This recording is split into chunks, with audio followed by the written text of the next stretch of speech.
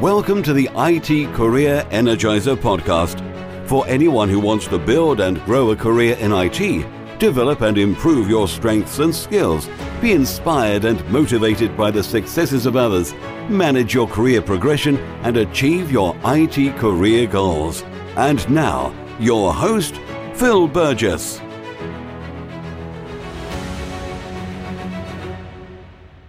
Welcome to episode 38 of the IT Career Energizer, a weekly podcast where I chat with inspiring IT professionals, consultants and experts from around the world. To find out more about the podcast, visit itcareerenergizer.com. And don't forget to subscribe to get new episodes automatically downloaded to your device. And now let's chat with today's featured guest, Scott Allen. Scott has more than 25 years of commercial software development experience across a wide range of technologies. He has successfully delivered software products for embedded Windows and web platforms. Scott is also a Pluralsight course creator, a host on the podcast Herding Code, a published author, and a conference speaker. So Scott, can I ask you to expand on that brief introduction and tell us a little bit more about yourself? Sure. I've been doing software development at this point for a long time, and it's still something that I enjoy a lot. So I am still passionate about working in this field every day. And I do more of a consulting role and still do Pluralsight videos and still work with development teams on a regular basis. So I have a nice point in my career where I get to do a number of different things that I enjoy. Yes, I noticed you've done a lot of Pluralsight courses. What attracted you to doing something like that?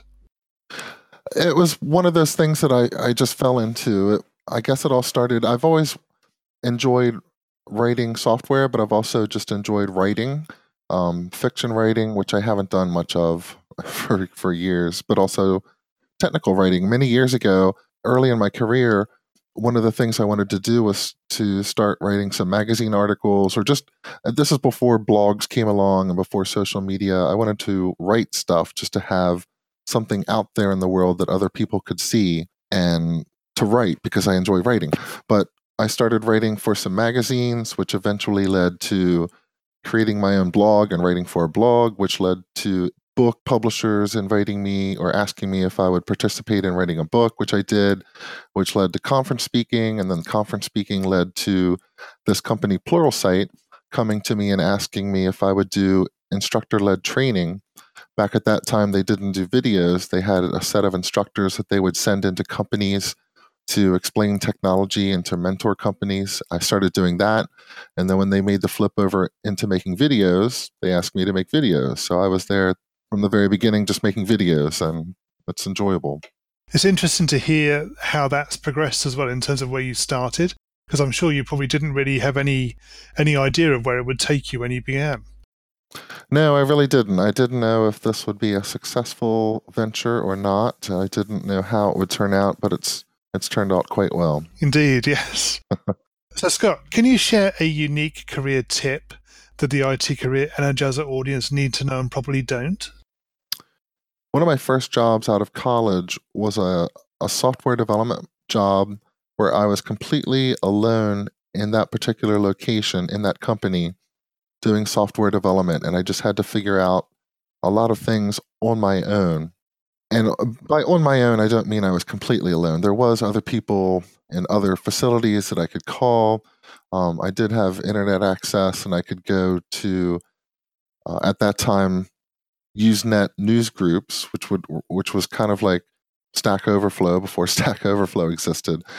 But I had to do a lot of my own research and dig things out so I didn't bug people all the time and call them up and figure out how to do things. And I think it just gave me an ability to learn how to solve problems that I encountered in software and how to figure out how to do things on my own, which gave me a deeper insight into how software works and how to solve problems. So in terms of the tip for other people, how does that relate? Well, yes, I didn't explain that very well, but I think today it's so easy to run into an error message or run into a problem and just go out to a search engine and search for that error message and just try things that other people are putting out there without really thinking about the problem. It's such a great learning experience to encounter some obstacle and then try to figure out how to get around that obstacle yourself instead of going to the search engine as the first thing. Yes. Yeah, I totally agree. Yes. Can you tell us maybe the story of your worst IT career moment and what you learned from that experience? Well, I think in terms of career, the worst thing that ever happened to me was I left that job that I was just talking about where I was a solo software developer and had sort of the entire office to myself. I could do anything that I wanted. This was 1998 during the first internet bubble. Yep. The dot-com bubble, and I decided I really need to go work for one of these internet startups. And I found one in my area on the East Coast of the United States, went to work for them. And the reason I say it was the best experience and the worst experience. I got to work with an incredibly talented group of engineers. I found out what it was like to work with a great team. But the bad part was we were very successful technically, but we failed as a company and went bankrupt. I was in a position where I saw people getting laid off and eventually myself, and an entire company closed down. It's not something that I envisioned could ever happen. Yeah. So it was kind of a low point. Sure. Any particular learnings from that experience? Well, I think it's worthwhile to go out and take those chances. It could have turned out a lot better. In retrospect, it was actually one of the best things that ever happened to me because a number of things fell out of that. The first thing was I realized that companies don't exist forever. Yes. And because of that, it is good these days to create some sort of brand or something that you can do publicly to differentiate yourself from other developers who are also seeking jobs in this job market, which, developers are very much in demand. So right now times are good and I think relatively easy to find a job as a developer, but it really gave me a push forward to try to do something outside of the 9-to-5 workday where I could demonstrate my capabilities as a software developer through speaking or through magazine articles or books. Sure. I think a lot of what you say about making sure you can differentiate yourself to what other people are doing is absolutely vital these days. I think as people progress their career, there's almost going to be an expectation that you have those extra strings to your bow. Yes. The second thing I would say that came out of that was really beneficial to me is here I was working for this company, and at one point I think we had 200 software developers and testers in that company, and I formed a lot of great relationships with other people on my team and inside the company. And when it went bankrupt, all of a sudden I had 200 peers who were out there in my area getting different jobs. And when I switched over to become more of an independent consultant, I already had a network of contacts that ranged from CTOs and chief architects to other developers and testers, and they're all throughout my area now. Yeah. Can you take us to your career highlight or greatest success and tell us about that? Well, certainly in my career, I've had I've been very fortunate. I've had a number of successes. Certainly, I would list Pluralsight as a success because it's brought along a lot of recognition to myself. It's been very rewarding both as a person because I get a lot of feedback from individuals who've taken my courses and enjoyed them. It's been financially rewarding. It's been wonderful. I guess in terms of actual software development, there was a period back in 2008 where I implemented a particularly complex system in such a way that I still think about it today as like the best solution I've ever come up with for a particular application. Is that because of the solution or the benefit that it provided? It was a combination. It was a particularly difficult solution to come up with. It's something I worked on over a period of 6 months, just coming up with different approaches and different prototypes, trying to find a way to solve this problem efficiently.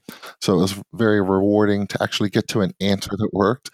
And it was also enjoyable because this particular set of algorithms and this piece of code is used inside of software still today as a way to measure the effectiveness of the healthcare provided by a hospital. Right, yeah. Well, that must be a great benefit, definitely. Yeah, I'd like to think it helps Indeed, improve in a small way the healthcare, at least inside the United States. So what excites you about the future of the IT industry and careers in IT? There's a number of exciting things today. I think the cloud right now has been a lot of my focus over the past year, just because I think that's the place where there's a lot of innovation, there's a lot of potential, particularly in the cloud. If you look at serverless computing and the idea of integrating things like artificial intelligence and machine learning, and just having this enormous potential, enormous capability to store data and to perform computations on that data.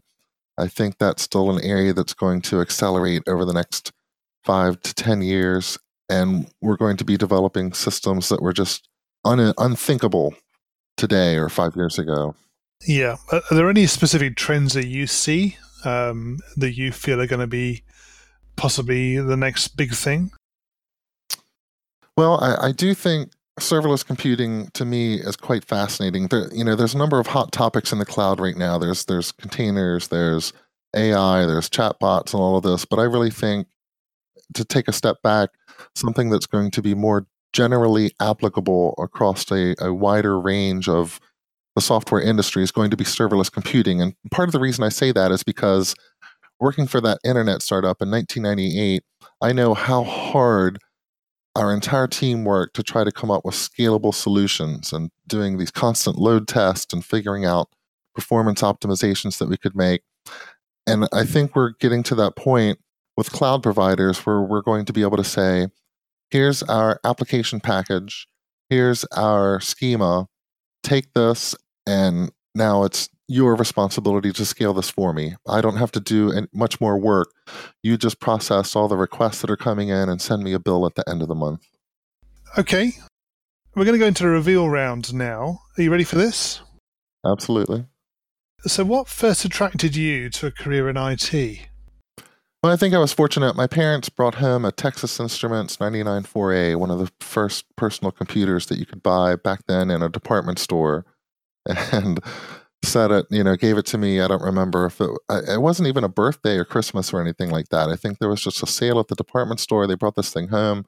Of course, the first thing I tried to do with it was play a game, but I was completely fascinated by this thing. And at the time, there was computer stores at the shopping malls, and you could go into these stores and you could buy magazines that had programs, computer source code listed in them, and I would take this home and type it.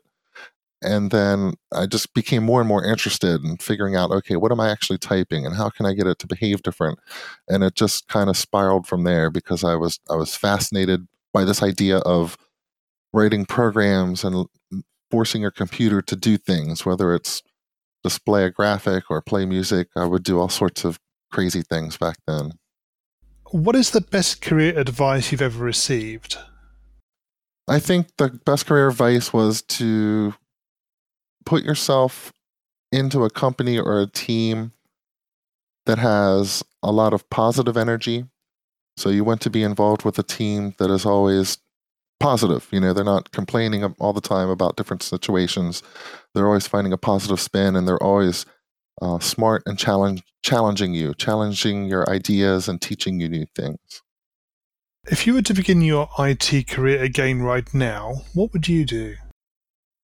Oh, that's interesting. I think I would try to start small. To me, the smaller companies are always a little more interesting because you always have to be more effective. It always is more gratifying to feel in a smaller company that your contribution is making a difference. And I think that can be very rewarding. What career objectives are you focusing on right now? Well, I'm a bit late in my career at this point. But I would say I am still focused on finding interesting software projects and writing code. And also through Pluralsight, teaching others the benefit of my experience and showing them how to write code and write good quality software. What's the number one non-technical skill that has helped you in your career so far? It's definitely been communication. So whether that's written communication or the ability to speak clearly, and just the ability to have empathy for the person that you're trying to communicate with. So getting your ideas across is vital in the software industry. You have to be able to interact with other people. You have to be able to explain yourself, explain your solutions, and you have to be able to sometimes persuade other people to see your point of view. And I think that is by far the number one thing. Scott, can you share a parting piece of career advice with the IT Career Energizer audience? The software industry is so wide and vast at this point that if you are at all interested in software, if you enjoy it, you're going to be able to find a position somewhere in one of these niches that is something you're passionate about. And I've always felt that the best development jobs are the jobs where not only do you enjoy the day-to-day activities of coding and writing, debugging and writing software, but you also enjoy the business itself. So, if you are into, let's say, let's just say you're into sports as a hobby. Wouldn't your dream job be writing code for a sports broadcasting network or someone who does statistics for sports teams or sports gambling? Who knows? Something like that. And finally, what's the best way we can find out more about you and potentially connect with you? Well, I have a blog at odecode.com, and I also have a Twitter account at odecode, and that would typically be the best two ways to find out what I've been doing lately and what I have coming up and to be able to interact with me. Scott, thank you so much for joining me on the IT Career Energizer podcast today. It's been great talking with you. Sure, thank you. My thanks to Scott for being such a great guest on this week's show. You can find full show notes on the website at itcareerenergizer.com/E38. In next week's episode, I'll be talking with Brian P. Hogan, a web developer, editor, author, and coach. If you haven't done so already, please remember to subscribe to the podcast to get future episodes automatically downloaded to your device. And remember, if you're not growing your career, you're slowing your career. Thanks for listening and have a great week. Thanks for listening to the IT Career Energizer podcast.